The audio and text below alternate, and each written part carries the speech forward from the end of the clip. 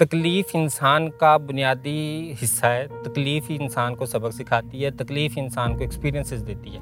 आप खुशी में नहीं सीखते, गम में सीखते हैं। हमारे यहाँ ये टैबू माइंडसेट इसलिए है क्योंकि लोगों ने शुरू से ख्वाजा सरा अफराद को नाचते और सेक्स वर्क करते देखा है। 1990 में ये कॉन्सेप्ट नहीं था कि मैं ई कॉमर्स के एक बड़े नाम के साथ बैठ के पॉडकास्ट करूँगी, ख्वाजा सरा करेगा, ठीक है। तब यही था कि ई कॉमर्स के घर में बच्चा पैदा होगा तो मैं वहाँ पे बधाई लेने जाऊँगी। अब माइंडसेट हो गया कि शाना बशाना बैठ के मैं इंक्लूजन के ऊपर बात कर रही हूँ, मैं राइट्स के ऊपर बात कर रही हूँ, मैं डिग्निटी के ऊपर बात कर रही हूँ। अलबत्ता आपको ये बात माननी चाहिए कि हमारे स्कूल, कॉलेज, यूनिवर्सिटीज़ जो हैं वो नशइयों और आशिकों की नस्ल पैदा कर। आप यूनिवर्सिटी में जाके देखें तो नशइयों और आशिकों की एक नस्ल पैदा होती है। आधे आशिक हैं, आधे नशई। तो वो जो आशिक और नशइयों की नस्ल यूनिवर्सिटी से निकलती है, उससे तवक्को करना तरक्की की, उससे तवक्को करना डिजिटल वर्ल्ड की, इंक्लूजन की, वो गलत है। जिस दिन यूनिवर्सिटीज़ आशिक और नशे के बजाय स्कॉलर्स पैदा करना शुरू करेंगी, उस दिन ये लफ्ज़ आपका जो सवाल है ये वैलिड हो। अभी आप किसी यूनिवर्सिटी में जाके देख लें, आधा तबका नशइयों का है और आधा जो है वो आशिकों का है। ये जहालत ख़त्म करनी पड़ेगी, आपको तालीम देनी पड़ेगी और तालीम देने के लिए आपको उस्ताद ढूंढने पड़ेंगे। आपकी यूनिवर्सिटी कॉलेजों में जो अफराद पढ़ा रहे हैं वो उस्ताद नहीं है, वो कॉलेज और स्कूल के नौकर हैं जो नौकरी करने आते हैं और तनख्वाह लेके चले जाते हैं। बादशाह वो बन गया, जाके उसे तख्त पे बिठाया, उसने सबसे पहले कहा मेरे उस्ताद को तलब करो। उस्ताद आया, उसने कहा मुझे ये बताएं जब मैं पहली दफ़ा आया था तो थप्पड़ क्यों मारा था मेरे मुंह। तो उस्ताद मुस्कुराया, उसने कहा बेटा मैं ये बताना चाहता था कि मजलूम के साथ की हुई ज़्यादती उसे भूलती नहीं। मैंने 18 साल हो गए, तुम्हें वो थप्पड़ की गूंज आज भी याद है। तो तुम आज बादशाह हो तो किसी के साथ ऐसी ज़्यादती ना करना, ऐसा थप्पड़ ना मारना जो उसको 20 साल तक याद है। वो उस्ताद हमें चाहिए, वो जो सिखाने वाले उस्ताद थे ना, वो उस्ताद हमें चाहिए, हमें नौकर नहीं चाहिए। कभी मैंने एमएससी की है, एमएससी करने के बाद मुझे नौकरी नहीं मिल रही, मैंने कॉलेज में एडमिशन ले लिया, वहाँ पे प्रोफेसर के तौर पे मैं पढ़ाने जा रही हूँ, मुझे नहीं पता बच्चों की तरबियत करनी है, मुझे नहीं पता ये क्या करना है। मुझे ये पता है कि वहाँ बैठ के मैंने खुद भी टिकटॉक बनाना है, उन बच्चों के भी टिकटॉक बनाना है। एलेक्स भट्टी पंजाब कॉलेज के अंदर एक नमूना निकला। आप और मैं क्यों सराह रहे हैं? साइलेंट गर्ल के नाम से कोई लड़की है पता नहीं, उसको क्यों सराहते हैं आप? जन्नत मिर्जा को, जन्नत मिर्जा का तो सुना होगा ना, क्यों सराहते हैं जन्नत मिर्जा को? हम लोग जहालत की इंतहा पे और हमारे पास उस्ताद नहीं है। हमारे यहाँ खाली दिमाग शैतान का घर है, हमारे खाली दिमाग हैं और उन खाली दिमागों के अंदर शैतान ने भूसा भर दिया। हमारे माँ बाप तरबियत ही नहीं करते बच्चों की। हमारे माँ बाप को एक चीज़ चाहिए, वो है कि ये अच्छा मुस्तकबिल, जो अच्छा मुस्तकबिल है उनकी नज़र में अच्छा मुस्तकबिल ज़्यादा पैसा कमाना। पढ़े लिखे माशरों में अच्छा मुस्तकबिल किसी बच्चे का माशरे में एक पॉजिटिव रोल प्ले करना। हमारे पास कोई इल्म नहीं है, हमारे पास कोई नॉलेज नहीं है, हमारे पास कुछ नहीं है, हम एक बेकार माशरा हैं और हम इसको मानते नहीं हैं। अस्सलाम वालेकुम एवरीवन, मैं हूँ उस्मान ई कॉमर्स वाला और आज एक नई एपिसोड के साथ पॉडकास्ट की गपशप की। इंसान सदियों से हसूल रोज़गार के लिए दौड़ता आया है। कोई जंग करता आया है, कोई चोरी करता आया है, कोई कारोबार करता आया है, कोई नौकरी करता आया है। और इंसान के जो पेशे हैं ये भी वक्त के साथ साथ इवॉल्व होते हैं। आज मेरे साथ हैं एक बड़े जाने माने ख्वाजा सरा, जिन्हें हम लोग जूली के नाम से जानते हैं। तो मैं जूली आपको आज के शो में वेलकम करता हूँ। Thank you so very much, बहुत शुक्रिया, आप स्पेशल यहाँ पे आए और आपने टाइम निकाला, उसके लिए बहुत शुक्रिया। तो मैं आज कुछ जूली से कुछ चुपते चुपते सवाल भी करूँगा और ये सीखने की कोशिश करूँगा कि किस तरह से हमारा जो मुआशरा है, सेहतमंद मुआशरा और एक बीमार मुआशरा जो है, उसके अंदर किस तरह से हम लोग सलूक रवा रखते हैं उसके रहने वालों के लिए। तो जूली, मैं सबसे पहले जो मेरा एक सवाल है वो ये है कि एक हॉस्पिटल है और एक हॉस्पिटल के अंदर एक माँ इंतज़ार कर रहे हैं कि अभी नर्स जो है भागती भागती आएगी और आके कहेगी कि हाँ आपके यहाँ बेटा हुआ है। तो दादी, बाप और रिश्तेदार सबकी बातें खुल जाएंगी। या फिर बेटी हुई है, उसके ऊपर भी कुछ लोग शायद अल्हम्दुलिल्लाह कहें, कुछ लोगों को शायद उससे भी शिकवे शिकायत हों। लेकिन नर्स ऑपरेशन थिएटर से बाहर आती है और आके कहती है कि आपके यहाँ ख्वाजा सरा पैदा हुआ है। तो इसके ऊपर आप क्या कहना चाहोगे कि क्या हमारा सोसाइटी इसको कैसे रिस्पांस करती है? देखिए, हमारी सोसाइटी में मुख्तलिफ सेगमेंट्स हैं, ठीक है। जब हम अपनी सोसाइटी की बात करते हैं तो उसके साथ ये मेंशन करना बड़ा इंपॉर्टेंट है कि सोसाइटी के किस सेगमेंट की आप बात करें। क्या आप यहाँ पे जो गवर्नमेंट हॉस्पिटल है उसकी बात करें या जो बहुत highly paid international private hospital है उसकी बात करें? वो बाप कहाँ खड़ा है, पहले तो ये पता लगाना ज़रूरी है। अगर तो वो जनरल अस्पताल में खड़ा है तो ऑब्वियसली वो उसका जो रवैया होगा वो बहुत ज़्यादा दुखी होगा, वो बहुत परेशान होगा। इर्द गिर्द के रिश्तेदार उसको कहेंगे पता नहीं किहड़े गुनाहां दी सज़ा मिली तेनों, पता नहीं तीनों एक ही मिल गया। लेकिन जो एक महंगे इंटरनेशनल हॉस्पिटल में खड़ा होगा ना बाप, उसको जब ये खबर मिलेगी तो वो कहेगा वो it's very new thing for me, और ये इस बच्चे को तो ट्रीटमेंट की ज़रूरत है। वो उस महंगे अस्पताल में एक और महंगा डॉक्टर होगा जो बचपन से ही पैदा होते उस बच्चे की ट्रीटमेंट शुरू कर देगा। और जो गरीब घर का जनरल अस्पताल का बाप है वो उसको पीर के पास ले जाएगा तवीज़ दिलाने। ठीक है, तो हमारे माशरती रवैयों में मुख्तलिफ सेगमेंट्स हैं। हम कोई एक सोसाइटी नहीं है, कोई एक नेशन नहीं है, कोई एक कौम नहीं है, कोई एक सोच नहीं है। हम मुख्तलिफ सेगमेंट्स हैं सोसाइटी के, 5-6 सेगमेंट हैं। उन 5-6 सेगमेंट्स के अंदर मुख्तलिफ रिएक्शंस हैं। वो जो 6 सेगमेंट के 6 बाप हैं उनके मुख्तलिफ रवैये होंगे। हम लोग बात करते हैं जुली middle class, lower middle class और गरीब की। क्यों एलीट की क्यों नहीं आप करते? Elite out of the question है। उनके लिए पाकिस्तान के अंदर पैसा उनके लिए इशू नहीं है। तो हम मेरे लिए इस पॉडकास्ट के लिए वो ना हमारे टारगेट ऑडियंस हैं, ना हमें उन तक पैगाम पहुंचाना है, क्योंकि उनकी नस्लें जो हैं उनको पैसे की जो है परेशानी नहीं है। सही। तो हमारा middle class, lower middle class का जो रिएक्शन है, मुझे आप बस उसके अंदर बताओ कि ऐसा। देखिए वो रिएक्शन जो है ना वो उसके पीछे एक रूट कॉज है। वो रिएक्शन ये है कि जब माँ प्रेग्नेंट थी, वो 9 महीने बच्चा लेके फिर रही थी, तब डॉक्टर को सेंसिटाइज करना था कि आपके घर बेटा बेटी के अलावा भी एक शख्स पैदा हो सकता है, एक बच्चा पैदा हो सकता है जो मुख्तलिफ जिनसियत के साथ होगा। अगर तो उन माँ बाप को वो 9 महीने सेंसिटाइज किया जाए तो मेरा नहीं ख्याल कि नर्स की ये खबर देना इतना शॉकिंग होगा उनके लिए। जहाँ पे अस्पताल में बच्चा और बच्ची की तस्वीर लगी होती है जच्चा बच्चा वार्ड में, वहाँ पे ख्वाजा शराब बच्चे की भी तस्वीर लगाई जाए ताकि माँ बाप जब आएँ तो वो इंटरेक्ट कर पाएँ कि भी ऐसे बच्चे भी हमारे घर में पैदा होंगे। आप देखें कि एक बच्चा, कुछ बच्चे ऐसे भी पैदा होते हैं ना जो टांगें भी नहीं हैं, सर धड़ भी उनका सही काम नहीं कर रहा, माँ बाप उसको भी कबूल करते हैं, उसको भी चारपाई पे बिठा के रोटी देते हैं, मार तो नहीं डालते। ठीक है, एक बच्चा जो चारपाई पे पड़ा हुआ है, वो उठ भी नहीं सकता, वो बात भी नहीं कर सकता, माँ बाप उसको भी कबूल कर लेते हैं। तो बच्चों को माँ बाप कबूल करते हैं, वो फितरत है। अल्लाह ताला कुरान में फरमाता है कि मैंने माँ बाप के दिलों में मोहब्बत डाली, वरना वो पैदा होते फेंक देते, वरना माँ तो कोई पैदा ही ना करती, 9 महीने पेट में ना रखती। तो ये एक फितरत का अमल है जिसमें अल्लाह ताला ने बच्चों के लिए मोहब्बत डाली है माँ बाप के दिल में। कोई कुछ भी कहे, लेकिन माँ बाप के दिल में वो जो जिगर गोशा है उनका, वो हमेशा रहता है। बच्चा चाहे जैसा भी हो, उसकी जिनसियत जैसे भी हो, उसके आज़ाद जैसे भी हों, इससे फ़र्क नहीं पड़ता। हाँ, हमारे यहाँ टैबू रवैया एक ज़रूर है तीसरी जिन्स को लेके। एक सोच हमारे पास जो है वो बैकवर्ड सोच है कि अगर ये तीसरी जिन्स से ताल्लुक़ रखता है तो यकीनन ये कोई माशरे का जो है बुरा इंसान बनेगा, या ये भिखारी बनेगा, या ये डांसर बनेगा, या ये सेक्स वर्कर बनेगा। तो वो माइंडसेट अगर निकल जाए तो उससे भी बड़ा फ़र्क पड़ जाए। अच्छा, ये जो हम लोगों ने मतलब ये जितने सारे टैबूज़ आपने कहे, तो इसका मतलब ये है कि वो माँ बाप के घर वो जो ख्वाजा सरा पैदा होता है, उन टैबूज़, वो जो टैबूज़ हमने मुख्तस कर रखे हैं ख्वाजा सरा के लिए, वो उनसे डरता है, सोसाइटी से डरता है? क्या वजह है, क्यों वो? देखिए मल्टीपल पर्पसेस हैं। एक तो सोसाइटी का डर भी है, एक कहीं ना कहीं उसको लगता है कि अगर इस पर मैं इन्वेस्टमेंट करूंगा तो मुझे फ़ायदा क्या होगा। एक तो ये वजह भी है। जो लोअर मिडिल क्लास और मिडिल क्लास है उनको तो बच्चों से फ़ायदा चाहिए ना, वो तो बुढ़ापे का सहारा है, उन्होंने तो कमा के देना है, उन्होंने तो घर की तकदीर बदलनी है। शुरू से उनको ये सिखाया जाता है बेटा और बेटी को, तो उनको कहीं ना कहीं लगता है कि ये तो आउट ऑफ कॉन्टेक्स्ट है, इसको अगर हम पालें पोसें, इसकी तालीम पे खर्च करें तो हमें क्या फ़ायदा मिलेगा बदले में। तो एक तो ये माइंडसेट होता है। एक माइंडसेट ये भी होता है कि आपको रिश्तेदार मोहल्लेदार इतना टॉन्ट करते हैं, इतना जलील करते हैं, इतनी बेइज्जती करते हैं कि आपको उसे डिसोन करना पड़ता है। तो ये मल्टीपल पर्पसेस आते हैं। आपने क्या देखा? देखिए मेरा जो बैकग्राउंड था ना, मेरा जो बैकग्राउंड था वो एक बहुत पढ़ी लिखी फैमिली से था। मेरे ख़ानदान में माशाल्लाह ज़्यादातर लोगों ने स्कॉलर्स हैं, किसी ने पीएचडी किया हुआ है, किसी ने, मेरे चाचू ब्रिगेडियर हैं आर्मी में, मेरे अपने वालिद जो थे वो चीफ वारंट ऑफिसर थे एयरफोर्स में। तो मेरा जो बैकग्राउंड है वो एक पढ़ी लिखी फैमिली से था। अब चूँकि मैं पढ़ी लिखी फैमिली में से थी तो मुझे वो चीज़ें फेस नहीं करनी पड़ी।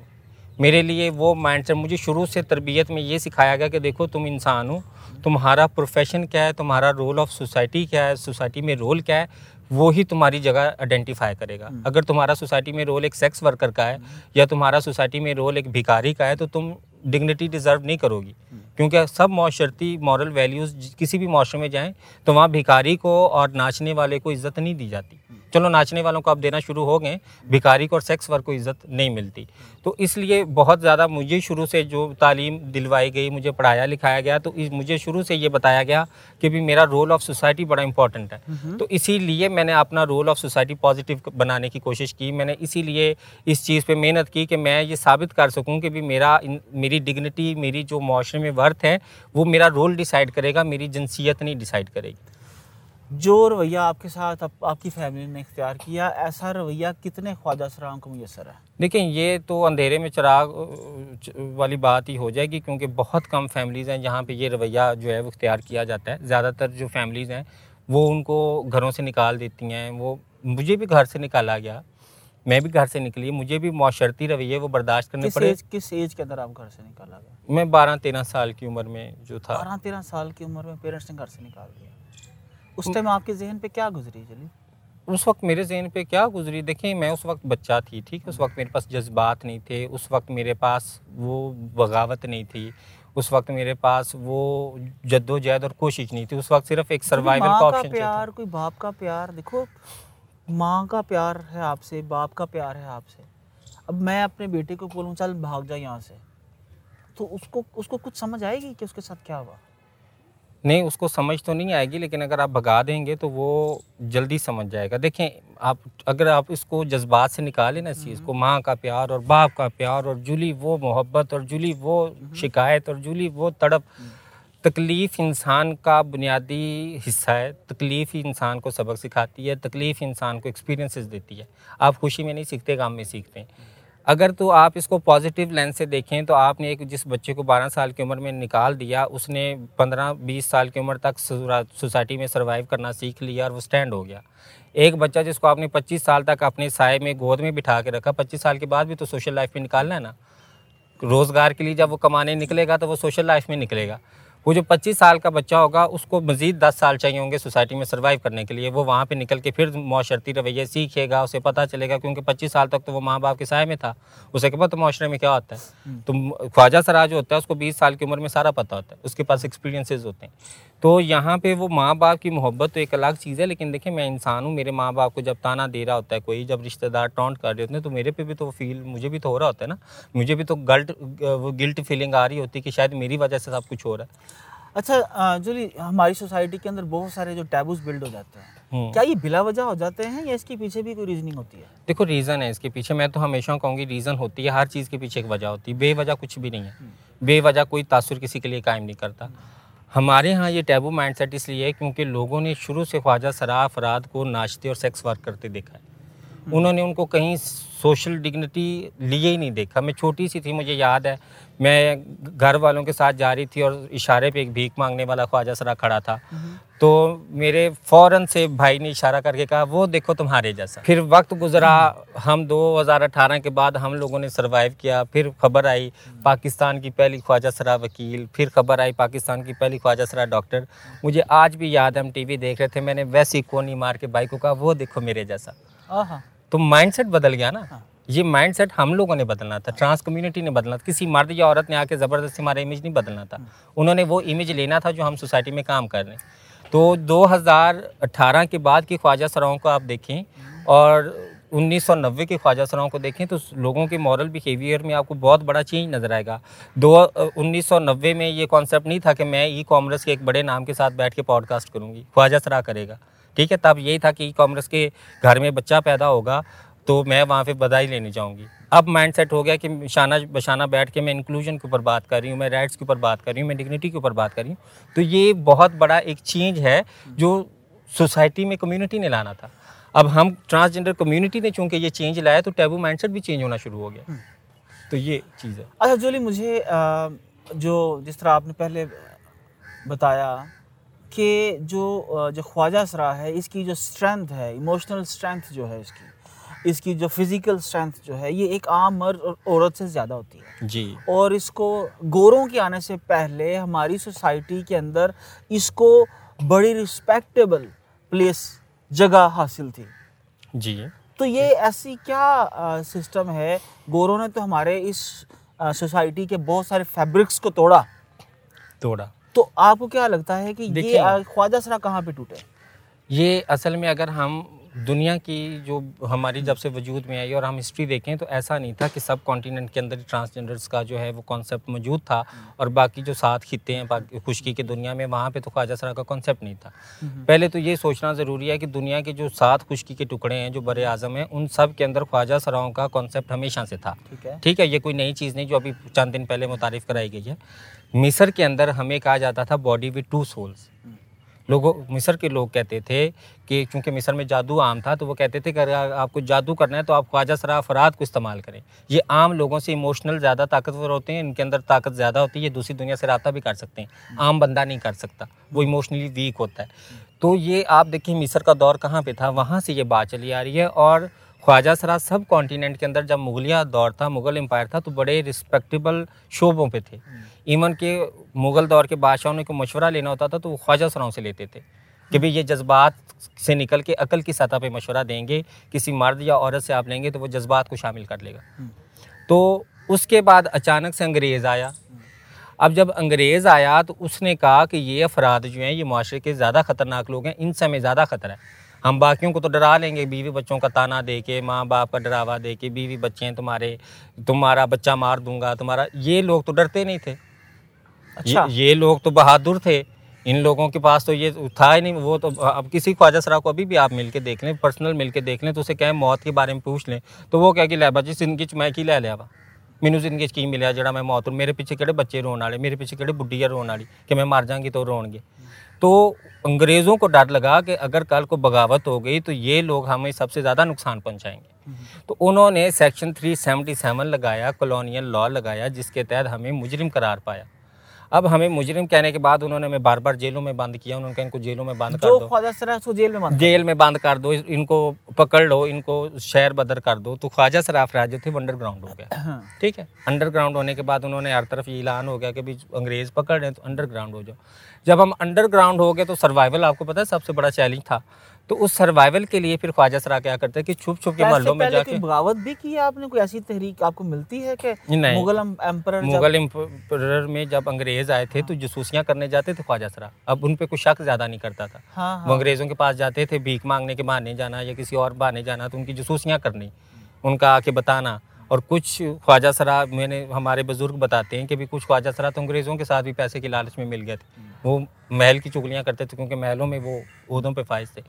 तो ख्वाजा सरा जो है वो माशरे में एक बहुत बड़ा चेंज लाते हैं।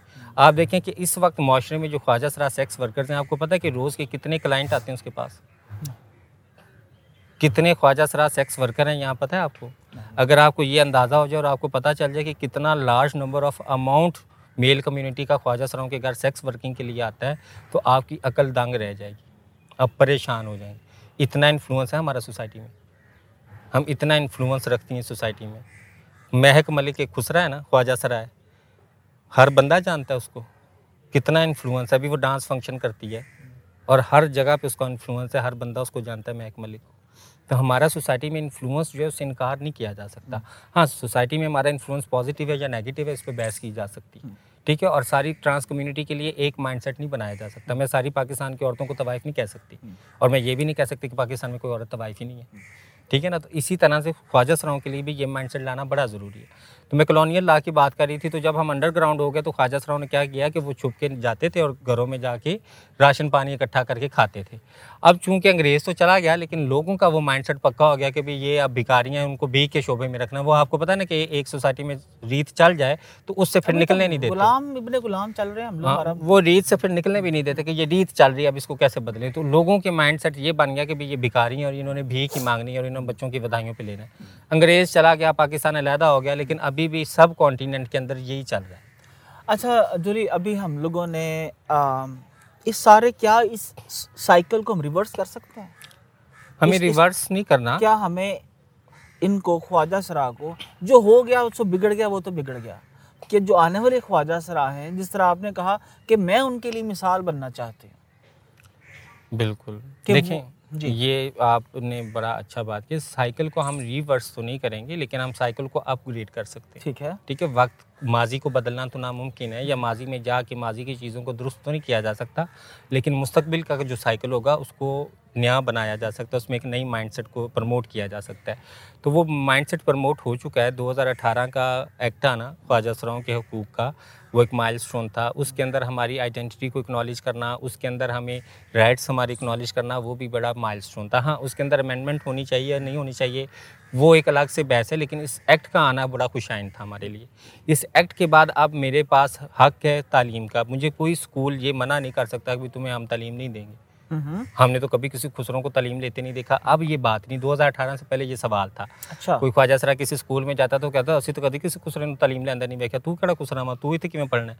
लेकिन अब 2018 के बाद ये सवाल नहीं किया जा सकता। और नौकरियों के ऊपर क्या हालात है? देखिए, नौकरियों के ऊपर पाकिस्तान की मजमूई हालत आप देखें, रोज़गार की मौशियत की, तो उस हवाले से हमें नौकरियां मिलनी। ये तो नहीं कि भी मर्द औरत भूखे मार जाएं तो ख्वाजा सराओं को उठा के अलहदा से पहले नौकरियों पे इनको रख दिया जाए। जिनके बच्चे हैं और जिन्होंने पूरी फैमिली को सर्वाइव करना है, उनको नौकरी ना मिले तो ख्वाजा सराओं को पहले मिल जाए।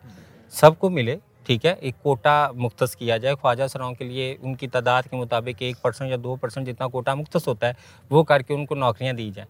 अब मसला ये है कि चूँकि हमें 2018 में जो है वो हकूक़ मिले, तो अभी तालीम की शरह हमारे अंदर बहुत कम है। ठीक है। ठीक है, अब ये तालीम की शरह वक्त के साथ बढ़ेगी। आप देखें कि आपको अभी भी सक्सेस स्टोरीज़ नज़र आती हैं। सोसाइटी ये एतराज़ नहीं कर सकती कि तो ये तो नाचने वाले भिखारी रहे, हमने हक भी दिया तो ये आगे ना बढ़ सके। आपको हर फील्ड में अब ख्वाजा सरा नज़र आना शुरू हो गए हैं। आप मिनिस्ट्री में जाएँ, आपको ख्वाजा सरा नज़र आएगा। आपको डॉक्टर की तरफ से मिल रहा है, आपको एक्टिविस्ट की तरफ से मिल रहा है, आपको लॉयर की तरफ से ख्वाजा सरा मिल रहा है, जो शो करता है कि अगर हमें अपॉर्चुनिटीज़ दी जाएँ तो हम एक पॉजिटिव रोल प्ले करेंगे सोसाइटी में। चलिए, ये जितने प्रोफेशंस हैं, ये तो आने वाले 5 से 10 साल में ऑब्सोलीट होने जा रहे हैं। ठीक है। आने वाला प्रोफेशन तो इंटरनेट एज का है, इंटरनेट वर्ल्ड का है, ग्लोबल वर्ल्ड का है, ग्लोबल विलेज का है। बिल्कुल। तो आपको क्या लगता है कि जो ये प्रोफेशन है, जहाँ पर आप अपने सामने एक मशीन खोलते हो, लैपटॉप खोलते हो, तो आप मिनट्स और सेकंड्स के अंदर आप ग्लोबल वर्ल्ड से कनेक्ट हो जाते हो, पूरी दुनिया आपकी गाहक बन सकती है। चाहिए। और उस जदीद एजुकेशन को लेने के लिए आपको ना यूनिवर्सिटी के लिए मेरिट चाहिए, ना आपको 4-4 साल यूनिवर्सिटी में पढ़ना है, ना उसके लिए आपको मैट्रिक चाहिए, ना एफए चाहिए।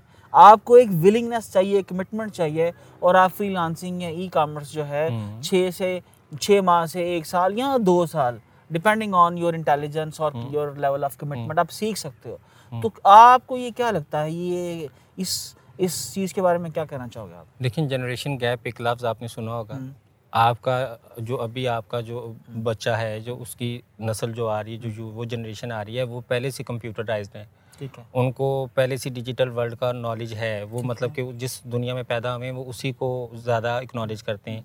सन 1990 का पैदा हुआ इंसान कंप्यूटर से वो ताल्लुक़ नहीं बनाता जो अभी नए पैदा हुए बच्चे का उस कंप्यूटर से।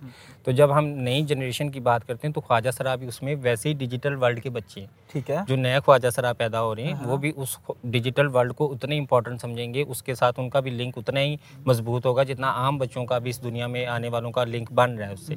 तो वक्त का जो हालात का जो बहाव है या तब्दीली है वो सब इंसानों पे असर करता है। तो वो ख्वाजा सराओं पे भी वैसे ही असर करेगा। और अभी भी आप देखें, अगर अभी भी आप अपना ग्लोबल विलेज का जो ये मशीन है इसको खोलेंगे तो बहुत ज़्यादा ख्वाजा सराओं की आपको टिकटॉक आईडीज़ मिलेंगी जो ई कॉमर्स के जो डिजिटल वर्ल्ड के थ्रू पैसा कमा रहे हैं, वहाँ पे फॉलोअर्स ले रहे हैं। बहुत सारे ख्वाजा सरा आपको नज़र आएंगे जिन्होंने अपने चैनल्स बनाए हुए हैं जहाँ पे बैठ के वो पॉडकास्ट कर रहे हैं, जहाँ पे बैठ के वो मुख्तलिफ बातें कर रहे हैं, मुख्तलिफ चीज़ें कर रहे हैं। तो ख्वाजा सरा शामिल हुए ना, ऐसा तो नहीं है कि भी हमारे पास मोबाइल नज़र ही नहीं आया आपको। तो ये हर ख्वाजा सरा के हाथ में मोबाइल है और उसको वो यूज़ कर रहे हैं। जुली, हम लोगों ने बहैसियत पूरी कौम, हम एग्रीकल्चरल बेस्ड कंट्री होने के बावजूद उससे फ़ायदा नहीं उठा सके। हम गंदम इंपोर्ट करते हैं, हम लोग खाने वाला ऑयल इंपोर्ट करते हैं। हम लोग इंडस्ट्रियल जो कंट्री बन सकते थे हमने उससे भी फ़ायदा नहीं लिया। आज हम लोग नॉलेज इंफॉर्मेशन एज के अंदर, आपको क्या लगता है हमारे कॉलेज, यूनिवर्सिटीज़ और हमारे ये जो स्कूल हैं वो आने वाली दुनिया के मुताबिक इल्म दे रहे हैं? देखिए, हमारे यहाँ इल्म दे रहे हैं ये बात तो ये तो अभी शुरू ही नहीं करनी चाहिए। इल्म वाला लफ्ज़ तो यहाँ पे अभी मुझे नज़र नहीं आया। अलबत्ता आपको ये बात माननी चाहिए कि हमारे स्कूल, कॉलेज, यूनिवर्सिटीज़ जो हैं वो नशइयों और आशिकों की नस्ल पैदा करते हैं। आप यूनिवर्सिटी में जाके देखें तो नशइयों और आशिकों की एक नस्ल पैदा होती है। आधे आशिक हैं, आधे नशई हैं।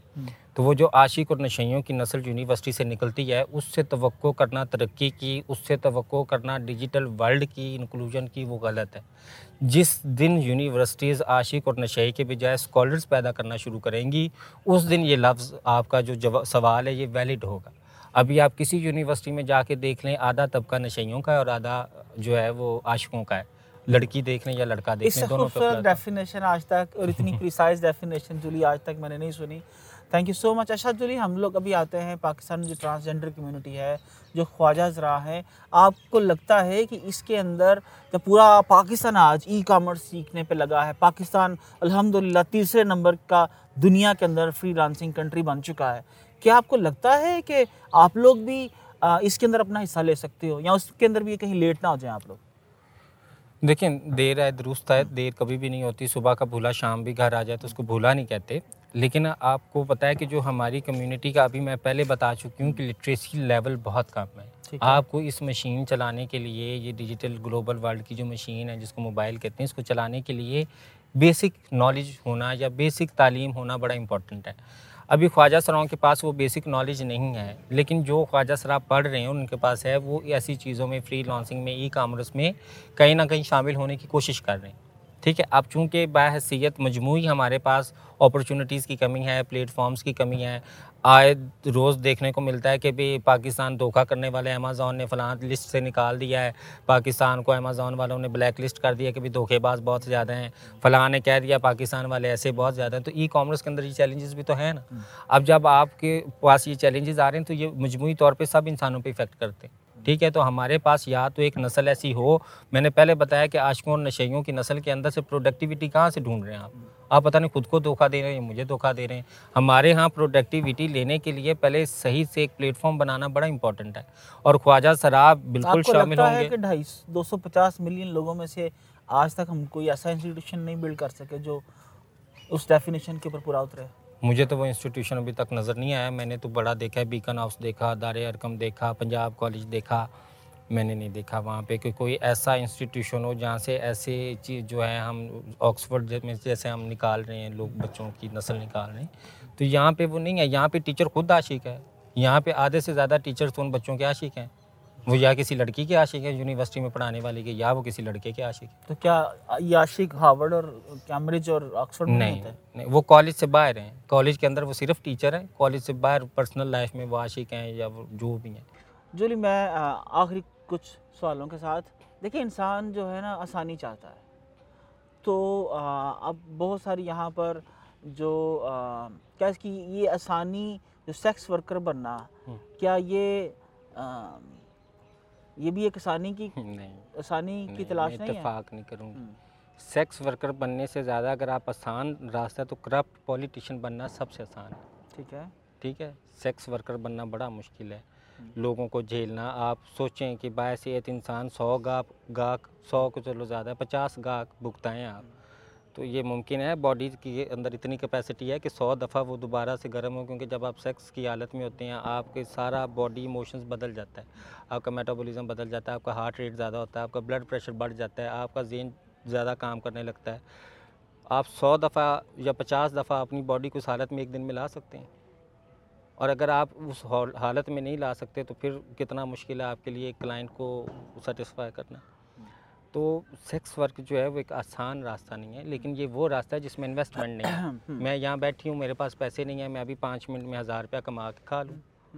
ठीक है, तो फ्रीलांसिंग के अंदर भी अगर आप हमें 10,000 से 15,000 रुपये का एक कंप्यूटर मिल जाता है, और इसके ऊपर जो यूट्यूब से हम लोग सीख सकते हैं, मेरे बहुत सारे कोर्सेज फ्री पड़े हैं और बहुत सारे लोग सिखा रहे हैं, तो आपका क्या बेसिकली ख्वाजा सरा को पैगाम है कि आपको लगता है कि उन्हें फ्रीलांसिंग सीखनी चाहिए या ई कॉमर्स सीखनी चाहिए?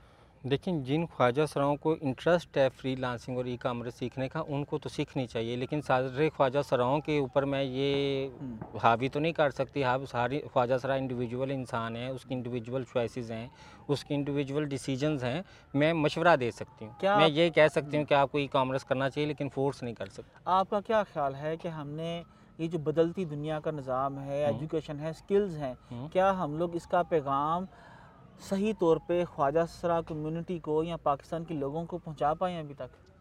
हम नहीं पहुंचा पाए ना। आप देखें कि जितना गांव का एरिया है, देहात का एरिया है, उनके पास मोबाइल हैं तो वो टिकटॉक बना रहे हैं। अब टिकटॉक के ऊपर ना तो वो फ्रीलांसिंग सिखा रहे हैं, ना वो ई कॉमर्स सिखा रहे हैं। टिकटॉक के ऊपर वो नाच रहे हैं, टिकटॉक के ऊपर वो एक दूसरे को गालियाँ दे रहे हैं, एक दूसरे का मजाक बना रहे हैं, वायरल हो जाते हैं। मैंने खुद देखा, पिछले दिनों एक लड़का था, वैसे पैदल चलता था तो वो वायरल हो गया। उसको वो कब दुबई जा रहा है, वो आईफोन ले रहा है, उसको इतने पैसे मिल रहे हैं। तो जो जाहिल इंसान उसको पैदल चलते देखेगा तो वो पैदल चलने की वीडियोस बनाएंगे। उस लड़के के बाद कितने लोगों ने वो पैदल चलने की वीडियोस बनाई कि भाई हमें भी वो मिलेगा। तो वहाँ पे ई कॉमर्स और फ्रीलांसिंग कहाँ से आई है, जहाँ पे लोगों को इस तरह से शोहरत और पैसा मिल रहा है। एक टिकटॉक के ऊपर एक आदमी, उसने लंबे बाल रखे हैं, वो कुत्ते की तरह ज़बान निकाल के ऐसे छलांगे लगाता है। उसके कितने मिलियन फॉलोअर्स हैं, वो सेलिब्रिटी है, वो मशहूर शख्सियत है, लोग उसका ऑटोग्राफ लेते हैं। तो जो कुत्ते की तरह ज़ुबान निकाल के छलांगे मारने वाला आदमी है, उसको देख के 10 और हैं जो है ये हरकत कर रहे हैं। तो वहाँ पे उनको फ्रीलांसिंग में सिखाऊंगा। मैंने आपको बताया कि हम आशिक और नशई हैं, नशई यही हरकतें करेंगे।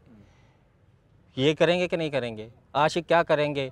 आशिक की जो टिकटॉक वीडियोस देख रहे हैं, पाकिस्तान के जितने लड़के लड़कियां, उनकी टिकटॉक वीडियोस क्या है कि जो आशिक है वो खड़ा हुआ है, पीछे से लड़की आ रही है, उसने उसको थप्पड़ मारा है, दूसरे लड़के ने उसको थप्पड़ मारा है, तीसरे ने आके वापस थप्पड़ मारा है, फिर तीनों ने एक दूसरे को थप्पड़ मारा है, फिर वो रोने लग पड़े हैं। जो ये सोसाइटी फिर इवॉल्व कैसे होगी? ये जहालत ख़त्म करनी पड़ेगी, आपको तालीम देनी पड़ेगी, और तालीम देने के लिए आपको उस्ताद ढूंढने पड़ेंगे। आपकी यूनिवर्सिटी कॉलेजों में जो अफराद पढ़ा रहे हैं वो उस्ताद नहीं हैं, वो कॉलेज और स्कूल के नौकर हैं जो नौकरी करने आते हैं और तनख्वाह लेके चले जाते हैं।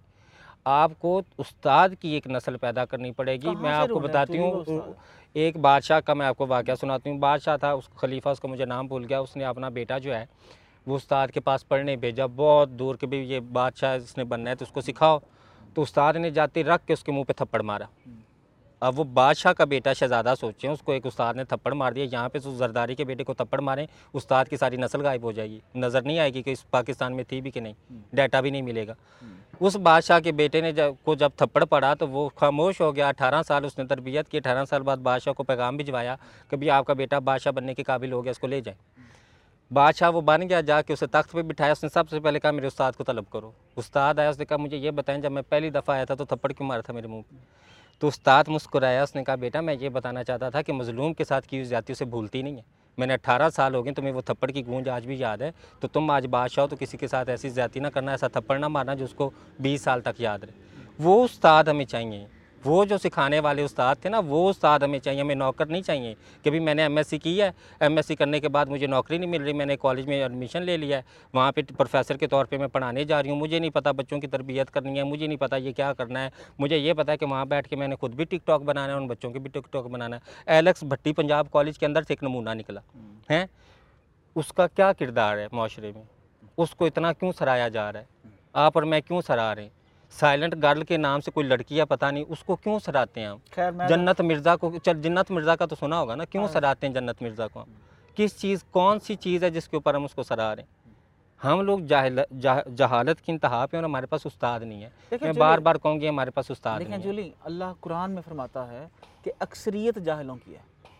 अब क्या करें हम लोग? नहीं, देखें जो जाहिल होता है ना वो इल्म हासिल कर सकता है, ठीक है। ये तासुर बना लेना कि जाहिल सारी ज़िंदगी जाहिल रहेगा, उसको इल्म देने की ज़रूरत नहीं। जाहिल जो है वो गौर व फिक्र की जब आदत जाहिल को डालेंगे ना, कैसे डालें सोसाइटी को आदत? उस्ताद डालेगा ना। अब देखें गौर व फिक्र की बात को मैं आपको छोटी सी मिसाल उस्ताद बनने की। मैंने थोड़ी देर पहले, चंद देर पहले मैं एक आदमी से बहस कर रही थी, तो मैंने कहा तवाइफ अच्छी औरत है कि बुरी? उसने कहा बुरी औरत है। मैंने कहा क्यों, क्या बुराई है? उसको किस ज़ुमरे में तुमने बुरी औरत कहा है?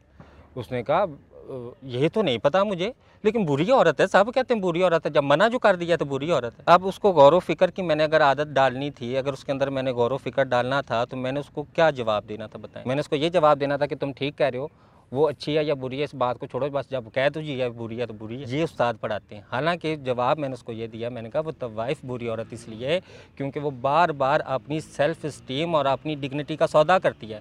वो हर 5 मिनट बाद एक आदमी से पैसे लेके कहती कि मेरी जिस्म पे तुम्हारा हक है, जो मर्ज़ी करो। तो जब आप अशरफुल मखलूक़ात इंसान हो के अपनी प्रॉपर्टी और आइडेंटिटी किसी को चंद पैसों के लिए दे दें कि इसके साथ जो मर्ज़ी करो, तो आप इस काम को अच्छा कैसे कह सकते हैं? अब उसने सोचना शुरू किया, उसने कहा नहीं नहीं यार, तवाइफ होना तो वाकई बड़ी गलत बात है। तो आपने गौर व फिक्र की बात, इल्म हासिल करना। देखें इल्म जो है ना, वो हुजूर पाक ने कहा था सल्लल्लाहु अलैहि वसल्लम ने कि इल्म हासिल करो चाहे तुम्हें चीन जाना पड़े, इल्म कब्र से माँ की गोद से कब्र तक इल्म हासिल करो। हमारे यहाँ इल्म कोई हासिल नहीं करता, हमारी यूनिवर्सिटियों से निकले हुए लोग इल्म हासिल नहीं करते। मैंने कितने उस्तादों से ये बात पूछने की कोशिश की। मैंने उस्ताद एक से पूछा, मैंने कहा गुनाह और बुराई में क्या फ़र्क है? उसने मेरा मुंह देखेगा, तुम पागल हो, गुनाह और ये कौन से सवाल पूछ रहे हो? एक इंसान से मैंने जाके ये बात की, मैंने कहा यार ये जो नातें आजकल पढ़ते हैं तौबा अस्तगफिरुल्लाह, इन नातों की मुझे कुछ समझ नहीं आती। उसने कहा तुम दीन से निकाले हुए हो, तौबा तौबा तौबा तौबा, तुम दीन की बेरुमती कर रहे हो। तो ऐसे जाहिल लोगों को मुआशरे में निकालना ज़रूरी है, ऐसे मुआशरे में जाहिल लोगों को रोकना ज़रूरी है। हमारे यहाँ एक सबसे बड़ा कॉन्सेप्ट जो है ना जहालत का, वो पता क्या है? जूली सारे तो बुरे नहीं है। मुआशरे में एक बुराई जब राइज होती है, और अगर मैं सवाल करूँ तो मुझे पता है क्या कहेंगे, देखो तुम सबको तो नहीं बुरा कह सकती, सारे तो नहीं बुरे, कुछ अच्छे भी हैं। मैंने एक दिन एक आदमी से पूछा, मैंने कहा इस सोसाइटी में सारे बुरे नहीं मैं मान रही हूँ, लेकिन मुझे ये तो बताओ कितने बुरे हैं, तुम्हें पता है? तादाद पता है बुरों की? हो सकता है कि मुआशरे में 10 में से 7 बुरे हैं और 3 अच्छे हों, और अगर 7 बुरे हैं तो इसका मतलब मुआशरे में बुराई फैली हुई है। नहीं नहीं जोली, तुम तो जस्टिफाई कर रही हो, तुम तो जनरलाइज कर रही हो, नहीं तुम तो देखो सब पे इल्ज़ाम लगा रही हो। मैंने कहा सब पे नहीं लगा रही, मुआशरे में एक बुराई है और हम सब एक्नॉलेज कर रहे हैं कि भी मुआशरे में कुछ बुरे लोग हैं जो बुराई कर रहे हैं, लेकिन हम उन्हें रोकना नहीं चाहते। तुम और मैं बैठ के कहते हैं दफ़ा करो, हमें क्या ज़रूरत है, होने दो। तो जब हम होने देंगे तो ऐसा ही होगा। हमारे यहाँ रेपिस्ट कितने ज़्यादा हैं, हमारे यहाँ हर बंदे के ज़हन में सेक्स घुसा हुआ है। हर बंदा जो है आ जाके या किसी बच्चे को पड़ जाता है, या किसी औरत को पड़ जाता है, या किसी जानवर को पड़ जाता है। इतना भूख सेक्स की कहाँ से आई है हमारी नौजवान नस्ल? नौजवान नस्ल को छोड़ के बूढ़ों की नस्ल में भी देख लें, आगे मर्दों की जो 30-35 साल की उम्र उसमें भी देख लें, इतनी सेक्स और हवस की भूख हमारे अंदर कहाँ से आई है? हमारे यहाँ खाली दिमाग शैतान का घर है, हमारे खाली दिमाग हैं और उन खाली दिमागों के अंदर शैतान ने भूसा भर दिया है। हमारे माँ बाप तरबियत ही नहीं करते बच्चों की। हमारे माँ बाप को एक चीज़ चाहिए, वो है कि ये अच्छा मुस्तकबिल, जो अच्छा मुस्तकबिल है उनकी नज़र में अच्छा मुस्तकबिल ज़्यादा पैसा कमाना है। हालांकि पढ़े लिखे माशरों में अच्छा मुस्तकबिल किसी बच्चे का माशरे में एक पॉजिटिव रोल प्ले करना है कि भाई मेरे बच्चे का अच्छा मुस्तकबिल, मैं सोचूं कि ये माशरे में कैसे पॉजिटिव चीज़ लेके आए जो किसी और ने ना लाई हो। तो मैं खुश हूँ कि भाई मैंने एक ऐसा इंसान पैदा किया जो माशरे में बेहतरी कर गया। हमारे कितने ख़ानदान में, आप बता दें, मैं बता देती हूँ, कितने माँ बाप इस सोच से बच्चा पैदा करते हैं कि इसने माशरे में बेहतरी लानी, उसने सिर्फ़ और सिर्फ अपनी ज़िंदगी में बेहतरी लानी है, गाड़ी घर बंगला लेके बस। तो जब हमारे पास प्रोडक्टिव सोच वाली नस्ल ही पैदा नहीं होती, जब हमारे माँ बाप, आपको पता है ना कि पहले वक्त में औरतें बच्चा पैदा करती थी तो कहती थी मैं तो अपना बच्चा जंग लई लड़न नहीं पैदा किया वा, मोहम्मद बिन कासिम, मैं अपना बच्चा पैदा किया वा कि भाई वो मुल्क तो लड़ेगा, वो लड़ेगा, वो हक हासिल करेगा, फलाना करेगा। आजकल की माएँ क्यों नहीं पैदा करती? पिछले वक्त की माँ जो है वो अपने बच्चे को सिखा रही, बेटा झूठ ना बोलना, बेटा चोरी ना करना है। चोर पकड़ लेते हैं, वो बुजुर्ग का वाक़या ना कि चोर पकड़ लेते हैं तो वो कहते हैं भी तुम्हारे पास पैसे हैं, तो उसने कहा जी मैंने जेब के अंदर सीए में कमीज़ के अंदर। उसने कहा तुमने सच क्यों बताया? उसने कहा जी मेरी माँ ने कहा था झूठ ना बोलना। आज कितनी माएँ ये बच्चों को सिखाती हैं? आप, हमारे पास कोई इल्म नहीं है, हमारे पास कोई नॉलेज नहीं है, हमारे पास कुछ नहीं है, हम एक बेकार माशरा है और हम इसको मानते नहीं हैं। सीधी सी बात है, सच यही है। फिर चलिए, आपसे बहुत कुछ सीखने का दिल करता है, लेकिन टाइम की किल्लत मुझे रोकती है।